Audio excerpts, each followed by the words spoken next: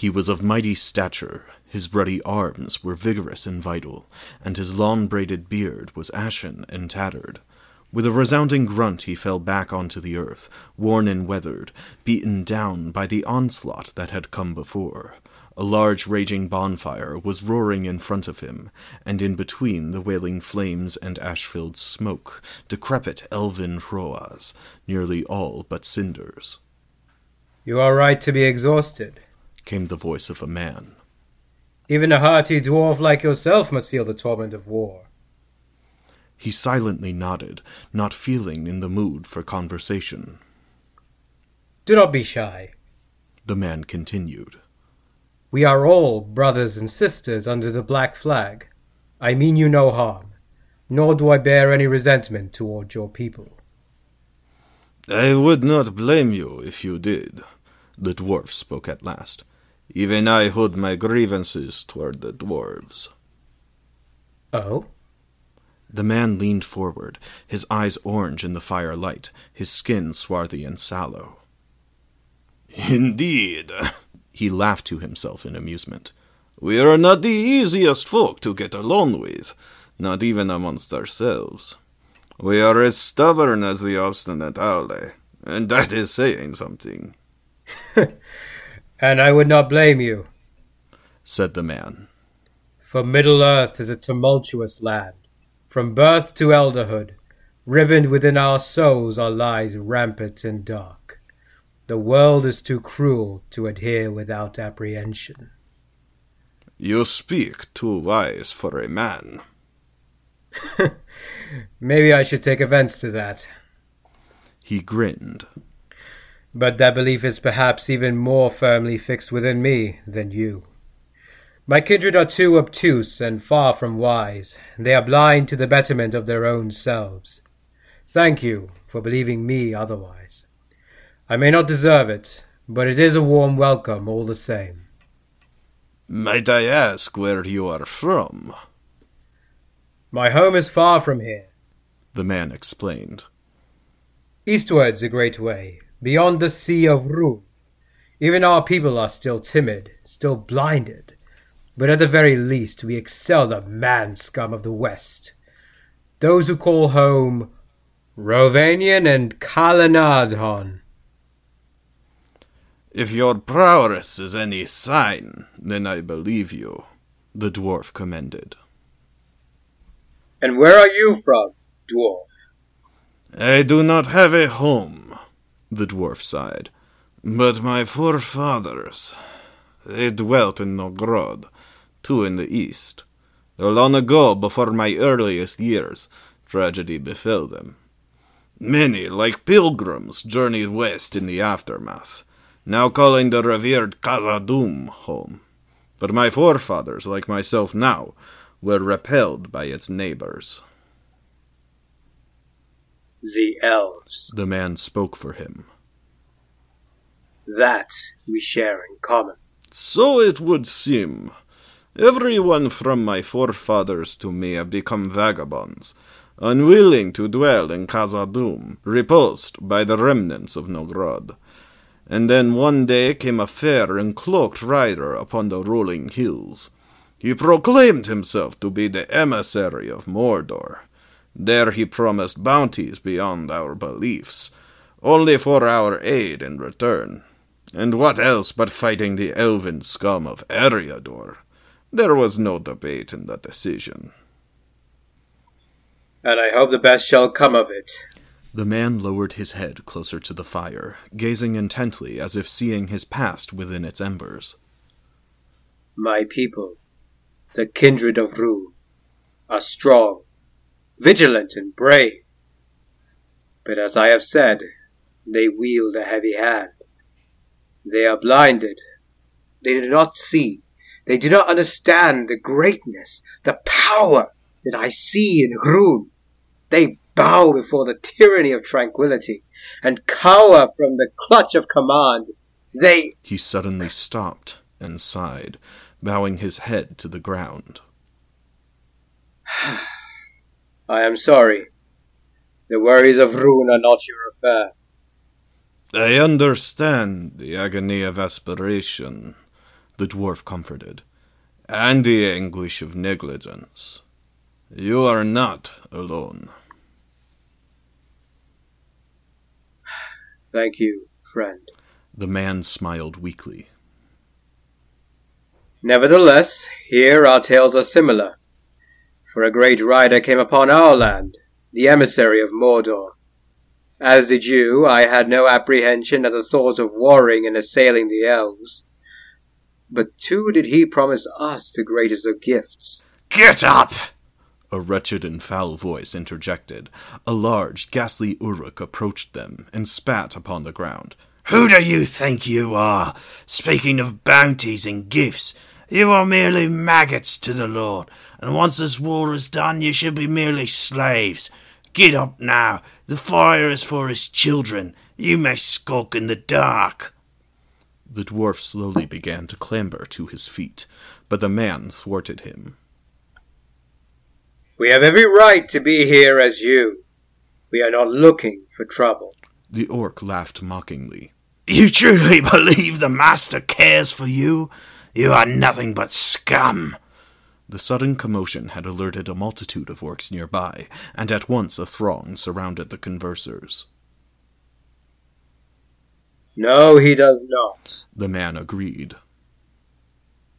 But without our leviment, this war cannot be won. And I say that truthfully. I have observed your fighting. "Who does this low man think he is?" the orc snorted to his companions. "There is nothing in this war for you, empty promises alone. Only the children of our Lord shall have a home in Mordor." If your Lord's promises are not to be trusted, then why do you follow them so faithfully? Alas, your reasoning for that shall be as malleable as your first. Look, I seek no accommodation, not from the likes of you at least, nor does my friend here. Now, leave us be. The demand only amplified the anger of the now horde who surrounded them, and some now wielded cleavers and swords, approaching them intent on beginning a brawl. The man now jumped to his feet, and from a sheath he revealed a great and tall blade. "Come no further," he commanded. "None of you need be hurt." The dwarf now joined him in a dance of a combative stance, standing back to back. The threat, of course, was not considered, and the host of orcs now closed in upon them. Suddenly, as rapid as lightning and as enduring as thunder, the man's blade was brandished and flourished. Cries of anguish and torment wailed, and the lifeless bodies of the orcs fell flat upon the ground. The onlookers stepped back in bewilderment and fear, and yet their anger outweighed their reason. In turn they took their blades and advanced upon the dwarf and man, but now in vengeance. Suddenly, just as the skirmish nearly lashed again, a low yet unyielding rumble sounded. The air around them grew black, and a dark aura was conjured. The bonfire waned to embers. A great and towering figure overcame them, surrounded by a shadow untempered, unassuaged, and from it sprung an unbearable voice of malice and magnitude, and foul words of the black speech were uttered, drowning out any and all thought. And then as quickly as it was conjured, it dissipated, leaving the brawlers baffled and bewildered, and a silence came upon them. The tassel was disbanded out of a looming fear that outstayed the presence of Sauron. "Thank you," said the dwarf, returning to a seat around the fire. Orcs are just as foul as elves. The man spat and looked upon the bodies of his foes. They were not worth the commotion. "I have never witnessed someone wield a blade so keenly," the dwarf praised. "I am mystified, truly. I must thank you again. I could not have fared them alone. However, I do not know who to owe my thanks. We have gone this far without proper acquaintance. My name is Kamar. What is yours?" The man returned his gaze to the bonfire, ablaze again in the absence of the abhorred. Kamul. My name is Kamul.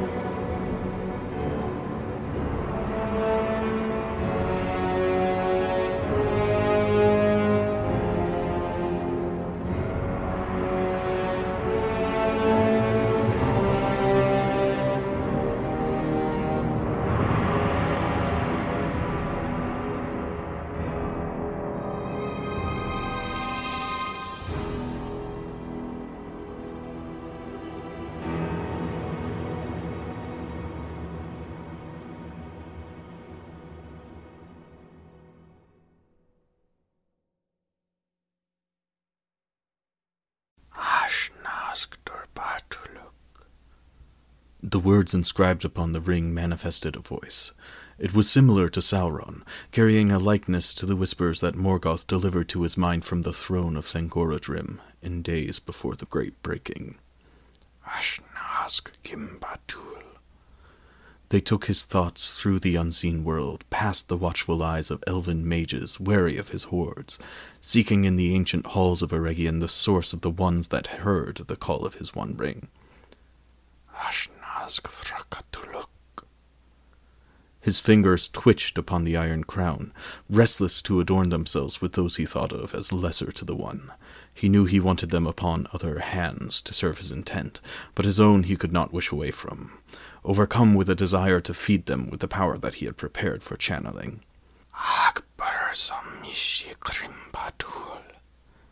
He groped the shadows of his tent, his bare fingertips polishing the golden band that was bound to his will.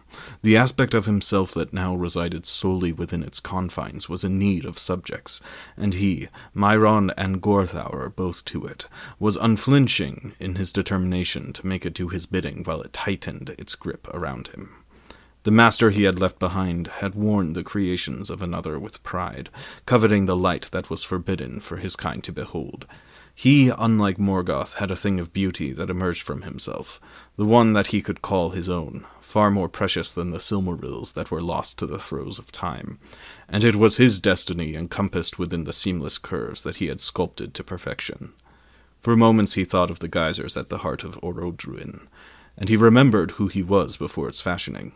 But every attempt to peer farther into his past brought from within a violent eruption that consumed the many characters he had reanimated into purpose, culminating in the shedding of his pursuits within to focus, once more, upon the warpath that lay ahead, leading him to Celebrimbor and the rings that he held, defiant in the face of certain death that Sauron alone had reserved to be delivered.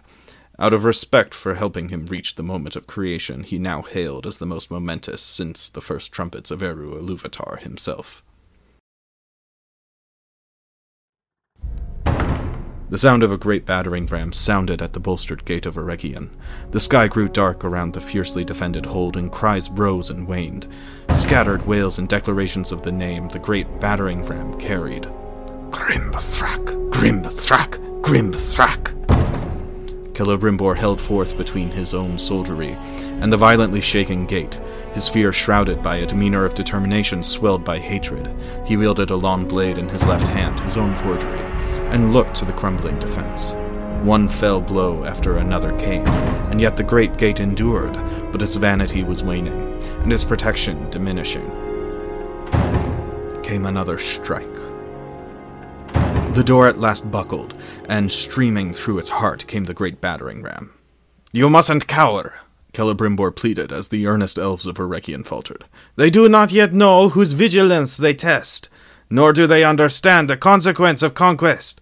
On this morn we shall fight, not only for Eregion herself, but of that she defends to the west, for the westlands of Eriador, and the High King." The gate swung violently forwards, giving way to the girth of the host of Sauron.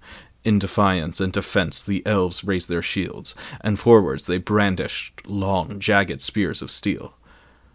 But before them, instead of the Uruks and trolls their minds had conceived, was a great chariot, absent a charioteer.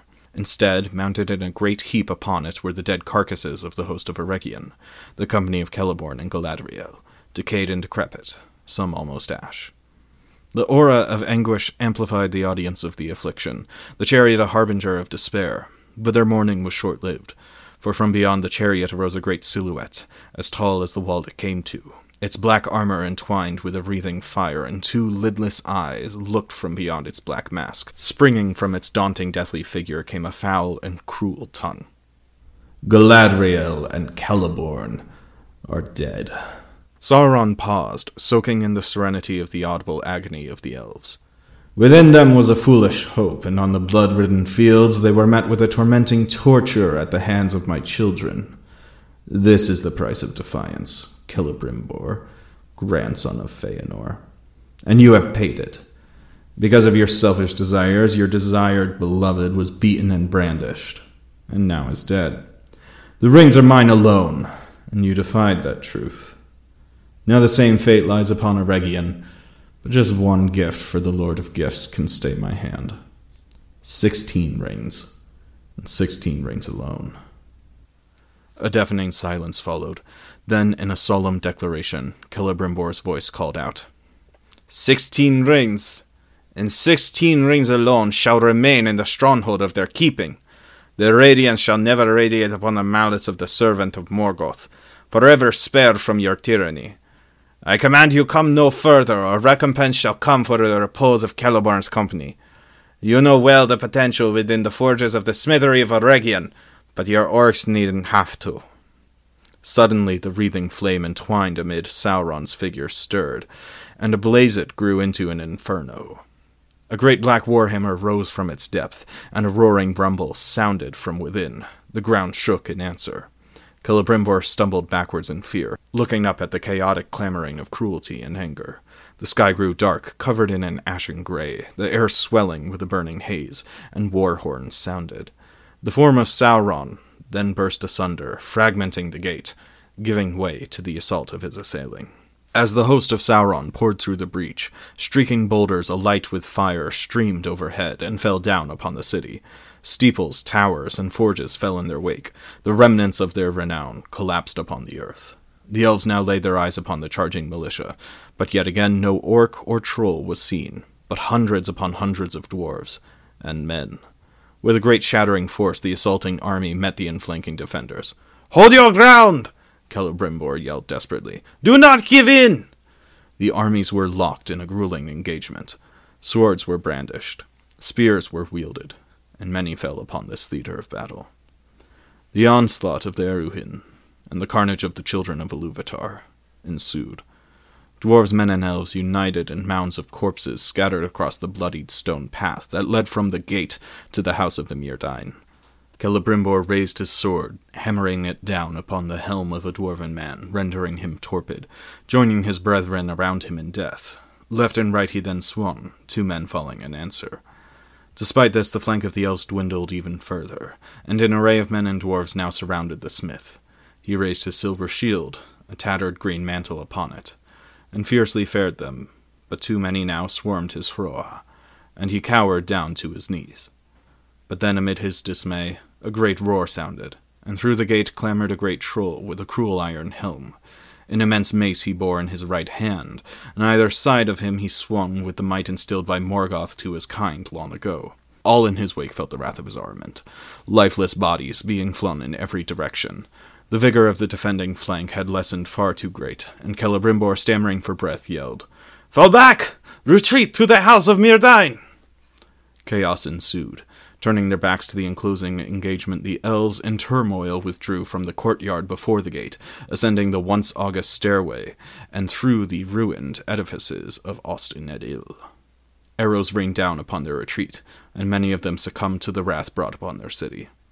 Behind them they secured the gate to the inner wall, but Grimthrak answered its call, and the swarming servants of Sauron soon overwhelmed the breach and pursued the host of Eregion further into the heart of the corrupted capital.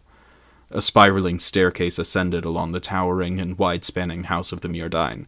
Not but 10 foot was the path's width, and the orcs, men, and dwarves culminated into a combined waging wrath of force, and routed the Myrdain further skyward, until at last they were confined behind the great iron doors of the house of Myrdain, protecting the esteemed forges, and now their forgers behind them. The thunderous roar of Grimthrak returned. Celebrimbor came to the front of his soldiery and looked upon the door with the height of his determined demeanor. Celebrimbor braced his Hroa and his Feya, swallowing the fear that loomed over the house of the Myrdain. As the iron doors began to buckle, he raised his steel shield. The sound of the battering ram suddenly stopped, and then, cutting through the yells and curses of the orcs, a low and piercing horn sounded, one familiar and carrying buoyant aura, the great horns of Khazad-dûm. Without hesitancy or uncertainty, the smith guided one of the Gwaith'i Myrdain to the far reaches of the forge, and to her he pleaded, "You must do one last thing for me. Long have I guided you in practices of my own, but now Eregion has been laid waste, and soon there shall be no forge for our practices nor an Ost-in-Edil. The seven rings which we crafted together are hidden within the lower forge. You must remove them and take them through the back passage, and entrust them in the care of Durin III. who has now come to our aid. Please, and do not be waylaid." The Myrdain swiftly disappeared into the gloom of the forge, and Celebrimbor returned to the defense of the house of the Myrdain. The door was nearly disposed of. With every thud, the iron doors caved inwards, until at last a final hammering fell upon it, and the house of the Myrdain was at last exposed. However, no light showed upon the door's breaking, only a dark shrouding shadow amplified by the sinister stature of Sauron Gorthaur. In ages past, the discerning Anatar, emissary of the Valar, graced the shores of Mithlond, extolling his solution to the sovereign of Lindon. Alas, his sage counsel was spurned, and his trust remained unearned. Even the Lord and Lady of Eregion rebuffed his promises and denounced his remedies. Yet Celebrimbor hearkened. Amidst the house of the Myrdain, Anatar cunningly intertwined his wares with their forges, establishing the groundwork for his might within their craft. And now, Celebrimbor, filled with malice and deceit, turned on the one who taught him the very lore of Aule and the secrets of the Valar, imbuing the rings with the might of all powers. A selfish thief. Celebrimbor retained the rings under his custody, even after rejecting their potency. And now, the price for his evil had to be paid.